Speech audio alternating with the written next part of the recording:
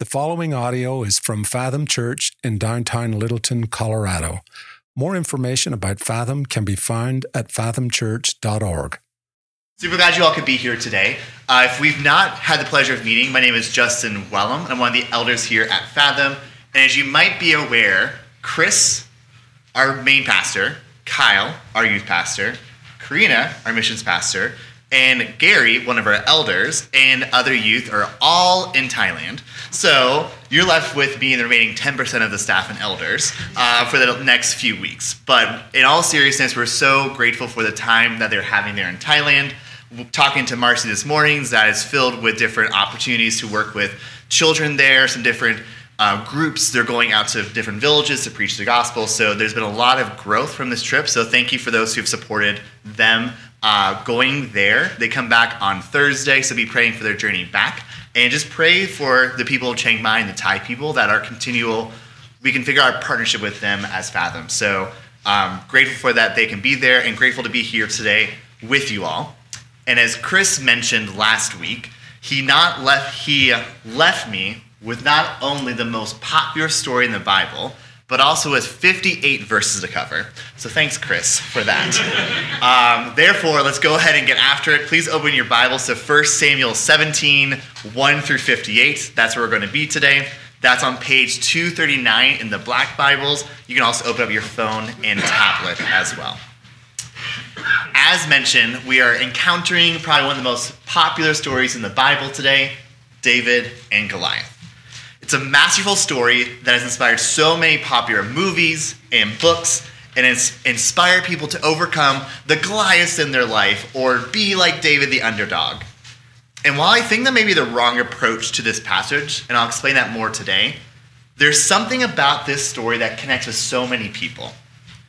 Why are we and our culture so obsessed with these David and Goliath stories?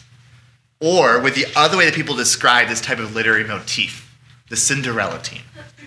Also, can we acknowledge the irony that essentially David and Goliath's story that is filled with bloodshed and warfare and someone's head being chopped off is similar to the name of a Disney princess in our society? But where did the term Cinderella team first come from? Obviously, we know that the Cinderella story is a story about a pretty princess who overcomes poverty and is thrust into the palace and marries her one true love. And that movie was released in 1950. And at the same year, if you were a good sports fan, you would know that's the same year that City College of New York overcame the odds and won the NCAA men's basketball championship, despite being underranked, a smaller team, and defeating powerhouse teams such as University of Kentucky, Ohio State along the way. They were the first Cinderella team that we now often use in sports. The term Cinderella story was then popularized by Bill Murray in 1980 in the movie Caddyshack, where he uttered the famous line, "Cinderella's story, out of nowhere, a former greenskeeper, now about to become a Masters champion." Before Cinderella teams, though, sports has often used the term miracle to convey the unexpected and dramatic. There were the Miracle Braves in 1914. The Miracle Coogan's Bluff in 1951, the Miracle Mets of 1969, and the movie Miracle on Ice that occurred in 1980. Even the Denver Broncos have been considered a Cinderella team before when they won their first Super Bowl in 1998 against the Green Bay Packers. They then went to repeat the next year, and ever since then, they're still trying to figure out what to do with Russell Wilson. Now, we could approach this passage with the ways that David strategically outmaneuvered Goliath, or how he showed true courage and grit and determination to beat the giant literally in his life. However, today, I want to offer a different look at this classic story. As I began studying this passage, I was drawn to the comparison between David and Saul. I think the author intended to showcase God's divine intervention in this story, but I also believe that there's a clear lesson to be learned about how to approach the challenges in life. There is the David way or the Saul way, the way of God or the way of man. After today, there was no going back for David, as he established himself as king, and Saul sank into mediocrity due to his own pride and sin. The story today is about David and Goliath, but it's also about how God used David and uses us, despite our inadequacies, to achieve his divine plan. We will see David humbly submit complete control to God in order for this victory to be achieved. Therefore, church, here's the question I want you to be thinking about throughout the passage today. How do we surrender complete control to God? David will give us the example, and Saul will give us the non-example today. That's why I'm titling today's sermon, not David versus Goliath, but David versus Saul. Let's take a look at the first 11 verses of this passage to establish the context and the setting for this dramatic tale. 1 Samuel 17, 1 through 11. Now the Philistines gathered their armies for battle, and they were gathered at Socoh, which belongs to Judah, and encamped between Socoh and Azekah in Ephes Damim. And Saul and the men of Israel were gathered and encamped in the valley of Elah, and drew up in line of battle against the Philistines. And the Philistines stood on the mountain on the one side, and Israel stood on the mountain on the other side, with a valley between them. And there came out from the camp of the Philistines a champion named Goliath of Gath, whose height was 6 cubits in a span. He had a helmet of bronze on his head, and he was armed with a coat of mail, and the weight of the coat was 5,000 shekels of bronze. And he had bronze armor on his legs, and a javelin of bronze slung between his shoulders. The shaft of his spear was like a weaver's beam, and his spear head weighed 600 shekels of iron. And his shield bearer went before him. He stood and shouted to the ranks of Israel, "Why have you come out to draw for battle? Am I not a Philistine, and are you not servants of Saul? Choose a man for yourselves and let him come down to me. If he is able to fight with me and kill me, then we will be your servants. But if I prevail against him and kill him, then you shall be our servants and serve us."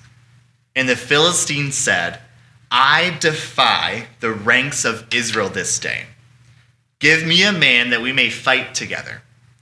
When Saul and all Israel heard these words of the Philistine, they were dismayed and greatly afraid. Well, there's a lot to unpack here in terms of the scene that is being set before us. I can confidently say that in this time there was no camera crew or movie being made about this, but imagine the movie scene that's here in front of us. Channel your best Lord of the Rings fight scene as you imagine the scene in front of us. The camera opens up to a sunrise that is rising between the two mountains. There is a valley, and there is a massive army on the one side. They are fully dressed in their gear. They look intimidating. There is another army on the other side. They're looking a bit more scared, less equipped for the long battle ahead. The valley here is significant. It was a gateway to where the Philistines lived and was a border between them and Judah. It's crucial to control this valley, since it's the road between two mountains. Then, out of the Philistine camp comes this massive man. I guarantee that nobody in this room has seen a man as huge as Goliath. He's their champion. Their confidence is in him. He steps out to engage in what is known as single combat warfare, or champion warfare. This is a type of warfare where instead of inflicting massive casualties on both sides, each side would send forward their champion to duel it out. The hope from this type of warfare was to settle combats more quickly, have less bloodshed, and give bragging rights to the individual who won.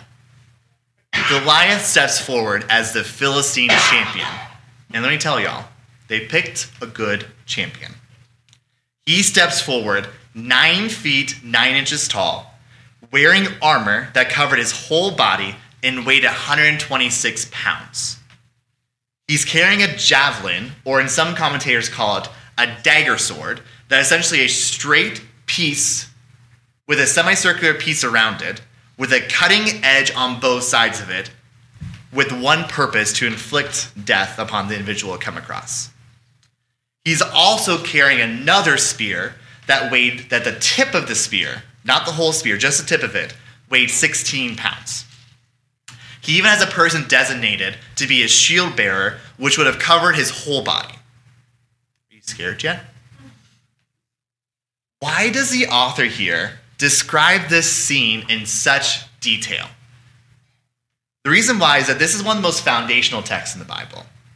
And the author is purposely using this time to set up the scene to leave us today without a shadow of a doubt that no man could just demonstrate enough grit, determination, or gumption to beat Goliath. He was unbeatable. It would take divine intervention to beat him. It's interesting that a couple weeks ago we talked about this. In one chapter before, the same author wrote these words. Take a look at the words on the text on the slide in 1 Samuel 16:7. But the Lord said to Samuel, do not look on his appearance or on the height of his stature, because I have rejected him. For the Lord sees not as man sees. Man looks on the outward appearance, but the Lord looks on the heart. The author again is showing the reader and us today that we are not to look at the outward appearance to determine what God can and cannot do. Here's another story of that truth. Now back to our opening scene. Goliath emerges, and you can imagine the scene. The Philistines are going wild. Their champion emerges and states boldly and loudly, I defy the ranks of Israel this day. Give me a man that we may fight together. The word defy here in verse 10 is the Hebrew word harab, which essentially means defy, mock, or have complete derision towards another. That word is used 6 times in this passage and sets up the contrast we'll see the rest of the chapter between David and Saul. Goliath essentially has stood in front of the chosen people of God and the living God who throughout history of the Old Testament has preserved them through flood, fire, famine, and through the desert. The same God has created the whole universe and sustains it, and Goliath stands in front of the people and essentially says, I mock you and your God. I consider you and your God complete trash, and you're worthless in my eyes, and I'm better than you. This is beyond insulting. Imagine if someone came up to me and spoke anything close to this about my wife, Maddie, or any of our kids. How would I respond? I'd be furious. I'd be angry. Maybe I speak back. Maybe I throw a punch. Maybe I do something. But remember, this is being said by the largest and scariest man to ever walk the planet. So how does Saul respond? Take a look at verse 11. When Saul and all Israel heard these words of the Philistine, they were dismayed and greatly afraid. They had no hope. These first 11 verses are supposed to make us feel like we are going to be defeated, and there's nothing that you can do about it. But, like every good movie, when we reach the climax of doom and despair, what happens next? A peaceful, tranquil scene in the middle of the woods. And that's what we have here in verse 12. Take a look at verse 12 with us. In verse 12 it says, Now David was the son of an Ephrathite of Bethlehem in Judah, named Jesse, who had 8 sons. In the days of Saul, the man was already old and advanced in years. What's the author doing here? We've already met David before in chapter 16. Why are we being reintroduced to David again? Well, the Bible is filled with incredible authors, and they're all trying to use their literary techniques to make a key point. The reintroduction of David here is for emphasis, that David is the one now emerging as the new central figure of the story. Remember in chapter 16, he was the forgotten son that eventually was anointed king. Here in chapter 17, we see him being thrust into the limelight and being portrayed as the new central figure of our story. So let's take a look at verses 12 through 26 and see how David enters the scene. Again in verse 12. Now David was the son of an Ephrathite of Bethlehem in Judah, named Jesse, who had 8 sons. In the days of Saul, the man was already old and advanced in years. The 3 oldest sons of Jesse had followed Saul to the battle. And the names of his 3 sons who went to the battle were Eliab the firstborn, and next to him Abinadab, and the third Shammah. David was the youngest. The 3 eldest followed Saul. But David went back and forth from Saul to feed his father's sheep in Bethlehem. For 40 days, the Philistine came forward and took his stand morning and evening. And Jesse said to David his son, Take for your brothers an ephah of this parched grain and these 10 loaves, and carry them quickly to the camp to your brothers. Also take these 10 cheeses to the commander of their 1,000. See if your brothers are well, and bring some token from them." Now Saul and they and all the men of Israel were in the valley of Elah, fighting with the Philistines. David rose early in the morning and left the sheep with a keeper, and took the provisions and went, as Jesse had commanded him. And he came to the encampment as the host was going out to the battle line, shouting the war cry. And Israel and the Philistines drew up for battle, army against army. And David left the things in charge of the keeper of the baggage, and ran to the ranks and went and greeted his brothers. And as he talked with them, behold, the champion, the Philistine of Gath, Goliath by name, came up out of the ranks of the Philistines and spoke the same words as before. And David heard him. All the men of Israel, when they saw the man, fled from him and were much afraid. And the men of Israel said, "Have you seen this man who has come up? Surely he has come up to defy Israel. And the king will enrich the man who kills him with great riches, and will give him his daughter and make his father's house free in Israel." And David said to the men who stood by him, "What shall be done for the man who kills this Philistine and takes away the reproach from Israel? For who is this uncircumcised Philistine that he should defy the armies of the living God?" So we see here the different responses that David and Saul take when they hear Goliath's challenge. This response leads us to the first way that we can surrender complete control to God. And my first point, David is resolved to stand up for God. He's angry. Saul is passive and doesn't do the hard thing. Remember in verse 11 that we saw how God and the Israelites respond to Goliath. They respond in fear and terror. Additionally, though, Saul responds by trying to push responsibility onto somebody else.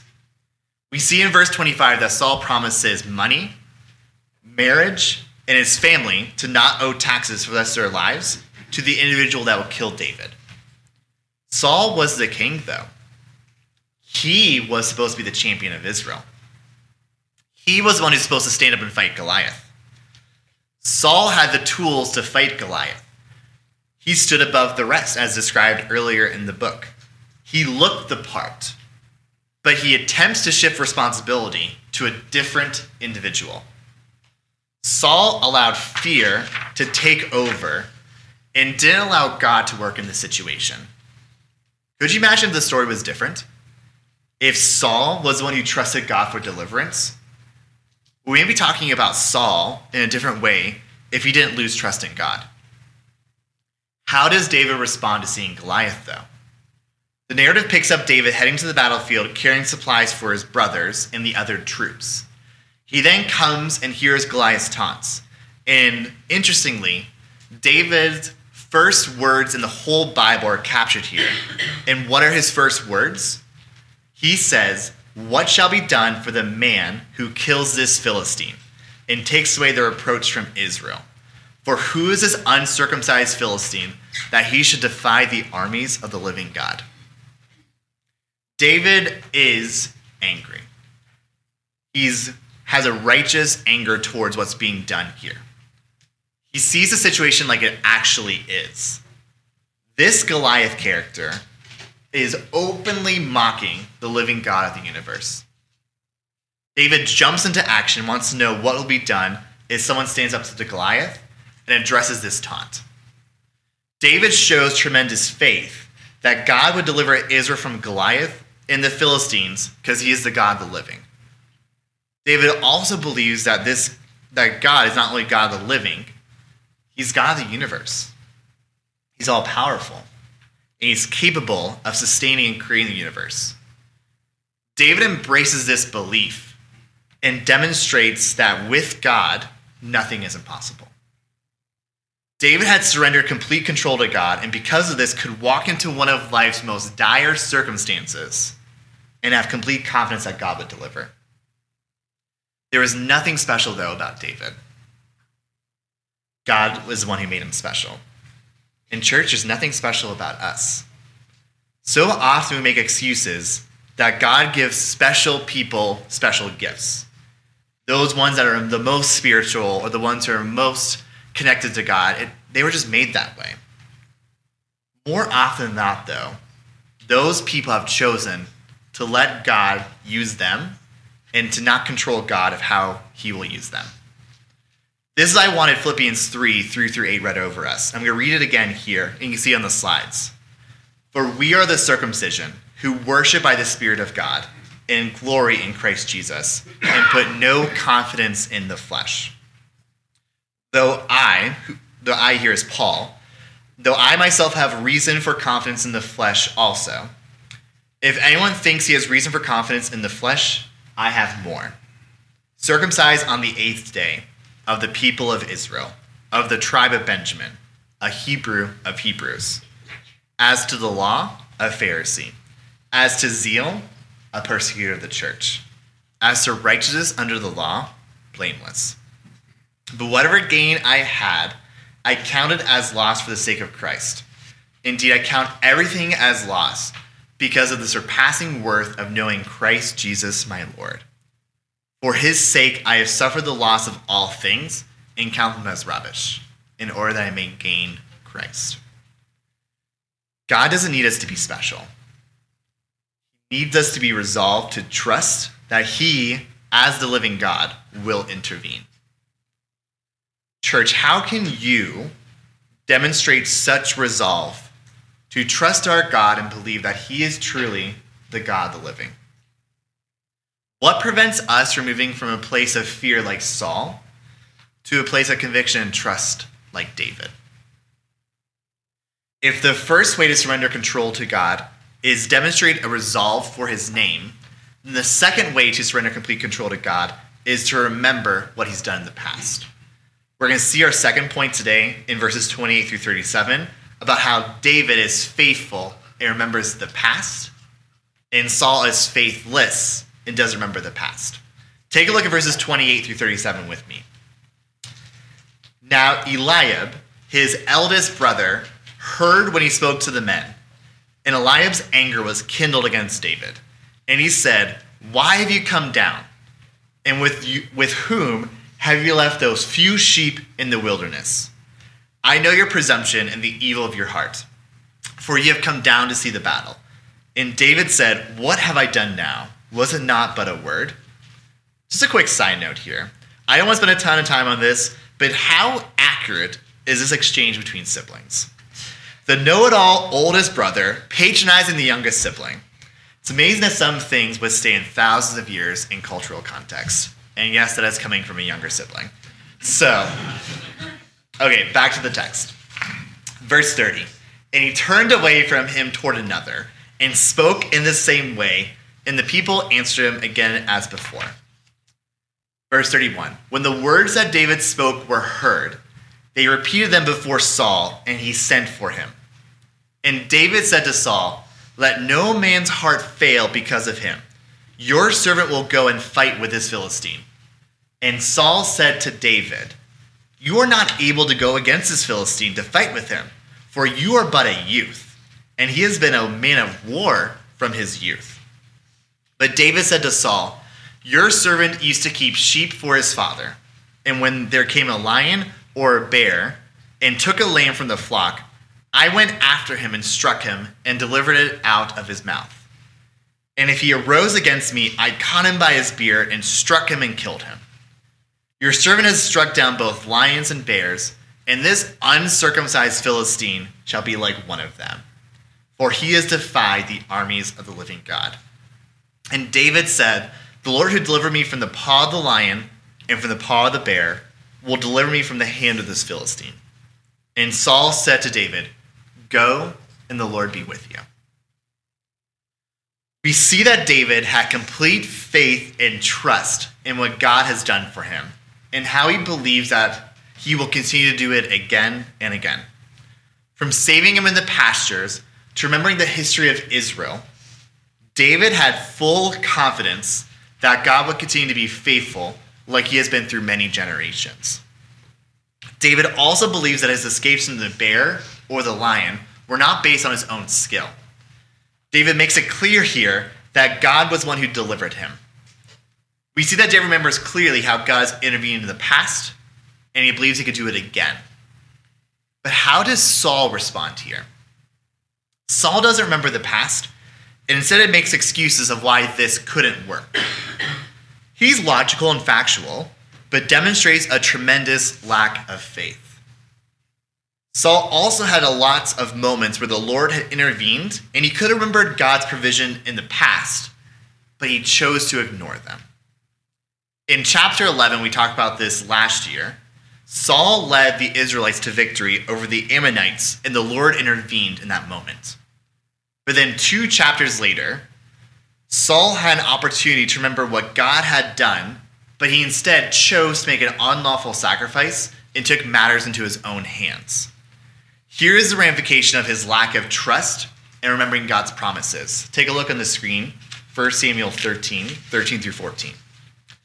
And Samuel said to Saul, "You have done foolishly.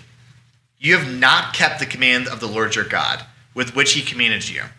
For then the Lord would have established your kingdom over Israel forever. But now your kingdom shall not continue.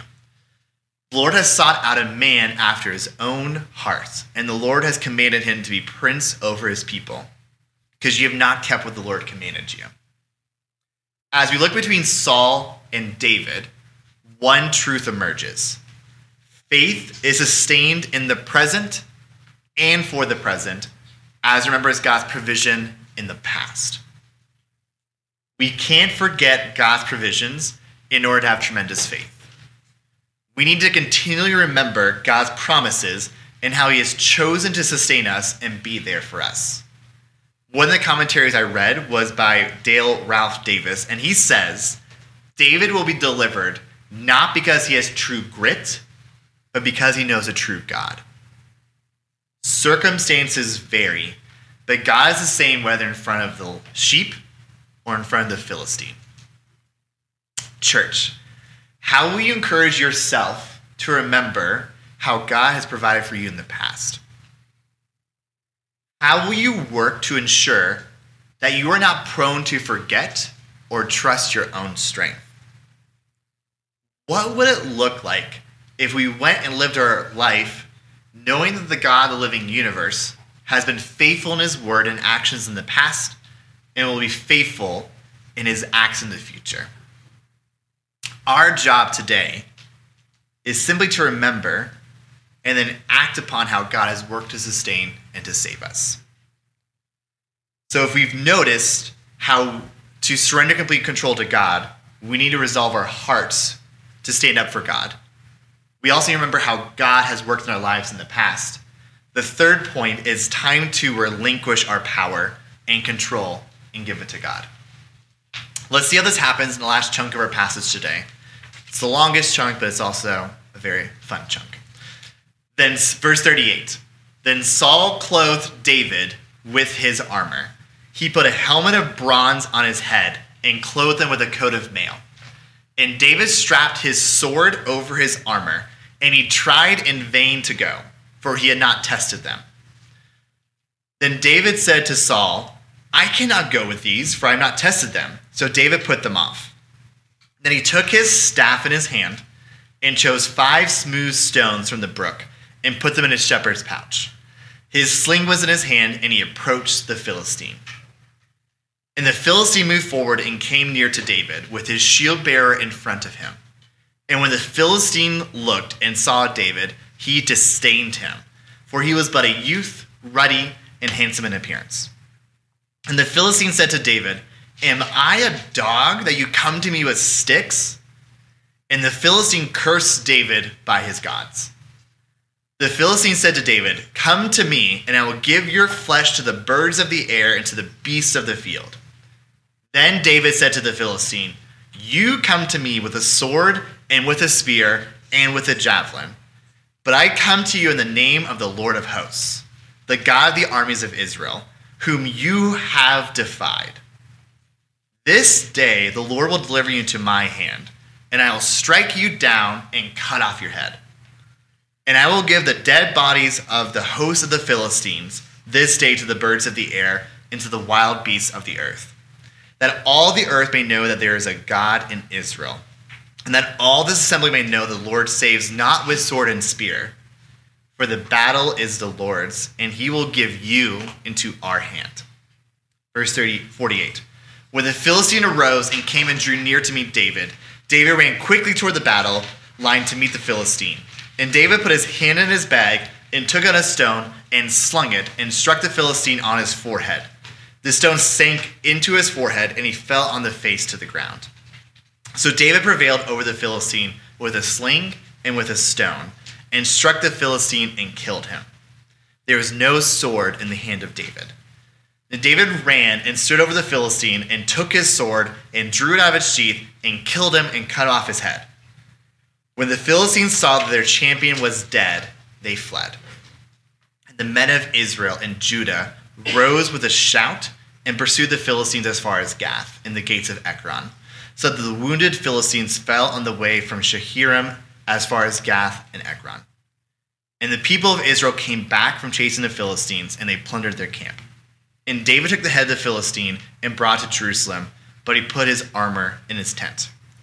And as soon as Saul saw David go out against the Philistine, he said to Abner, the commander of the army, Abner, whose son is this youth? And Abner said, As your soul lives, O king, I do not know. And the king said, Inquire whose son the boy is. And as soon as David returned from the striking down the Philistine, Abner took him and brought him before Saul, with the head of the Philistine in his hand. And Saul said to him, Whose son are you, young man?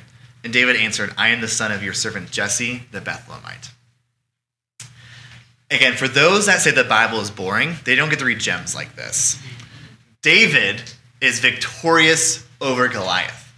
Israel is saved. Good has prevailed over evil. Everything seems to be right again. However, before we give David all the credit, we need to look at how this victory came about. It was not due to an abundance of skill and prowess that David possessed. God is the victor here. He used David in all his inadequacies and lack of equipment to overcome the impossible, far better than any Cinderella team has ever done. Probably a better comparison is a toddler trying to out-hoop Michael Jordan. There should not have been any chance here. We see David relinquishing control and leaning into the power of God. This is in stark contrast to Saul trying to lean into his own power and force David into relying upon human strength and equipment. In verses 38 through 40, David was attempting to don the king's armor, the armor that Saul should have been wearing to stand up to the giant. David then attempted to move and prepare for the battle just like other humans thought he should have been doing, and he concluded, this is not going to work. So what does David do? He goes, picks up 5 stones, a sling, and says, I'm good to go. How could David conclude standing in front of a giant with 5 stones and a sling? Remember, David believed that God would deliver him. He had full confidence that the living God would help him in the face of this giant. He relinquished complete control of his own strength and essentially said, God, you're going to have to win this battle. David achieved victory even though it was done through the lens of weakness. Without armor, without sword, without experience. David is weak here. He's helpless, yet God uses him. God brings about deliverance without the symbol of man's strength. We see other examples in Scripture of God using man's weakness and God intervening to fulfill his mission. Take a look at 2 Corinthians 12, 7 through 10, which is on the screen. Verse 7, so to keep me from becoming conceited, because of the surpassing greatness of the revelations, a thorn was given me in the flesh, a messenger of Satan to harass me, to keep me from being conceited. 3 times I pleaded with the Lord about this, that it should leave me. But he said to me, my grace is sufficient for you, for my power is made perfect in weakness. Therefore, I will boast all the more gladly of my weaknesses, so that the power of Christ may rest upon me. For the sake of Christ, then, I am content with weaknesses, insults, hardships, persecutions, and calamities. For when I am weak, then I am strong. Sounds an awful lot like what David went through. Insults, weaknesses, hardships, persecutions. But when I am weak, then I am strong. David demonstrated a boldness and confidence in God that allowed him to enter this battle virtually the underdog and emerge victorious. He writes in Psalm 33, 16 through 19, a reflection upon this. Take a look at the slide for verses 16 through 19. The king is not saved by his great army. A warrior is not delivered by his great strength. The war horse is a false hope for salvation, and by its great might it cannot rescue. Behold, the eye of the Lord is on those who fear him, on those who hope in his steadfast love, that he may deliver their soul from death and keep them alive in famine. From these passages, what is evident and what David believed is the following. What matters not is if you have the real weapons, but if you have the real God. If we have the real God, in church we do, then why is it so hard for us to relinquish control?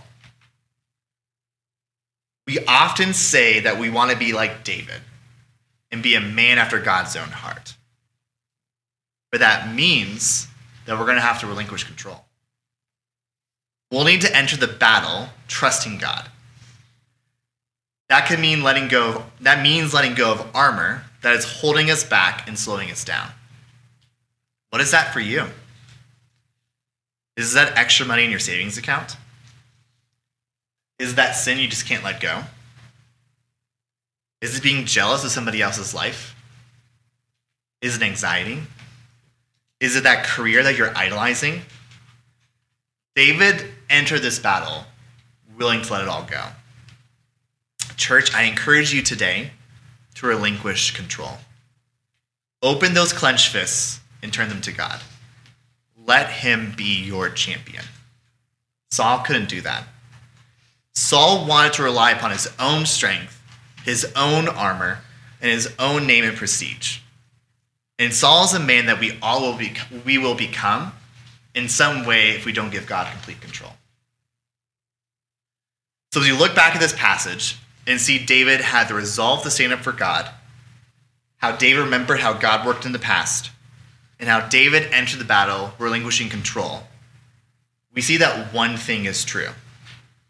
God's way of salvation is different from the human method, not with a sword or a spear. God accomplishes his plan of salvation in his own way here in this passage, and eventually in his own way by sending his son, Jesus Christ, the Messiah, our true champion. David is a foreshadow of Jesus and how he saves us from certain death. Jesus, like David, entered the scene misunderstood, not what the people expected, and instead of causing a revolt against the Romans, willingly submitted himself to be crucified by them. The story in David and Goliath should automatically point us to how Jesus overcame far more than a giant to save you and I here today. So where does that leave us today? A few key questions of application. First, how may God be calling you to relinquish control? Remember, your inadequacies may be the reason why God may qualify you for serving. He doesn't need you to get your life right, or to be older, younger, stronger, wiser, or more established. He wants your heart and your willingness to let him use you. What's stopping you from doing that today? My second question. David shows us how to stand up for God and to ensure that his honor is preserved. So, church, how can you also show resolve for the honor of God? How can you ensure that God's name is magnified and glorified in your lives this week? This may be scary, frightening, and feel like you're facing a giant. But it's time to show courage. And remember that the God of the universe is on your side. Finally, how can we ensure that we avoid the non-example of Saul? How can we make sure that we don't avoid responsibility, that we don't forget the past, and that we don't try and seize control? What parts of your life are similar to Saul right now? How can you ask God to enter into that space in your life and to change you? It is time today to move from a place of relying upon our own human strength and being worried about the fears that humans possess to a place where we throw ourselves in our inadequacies in front of our Savior. The battle is already won. And it's won and we surrender it all.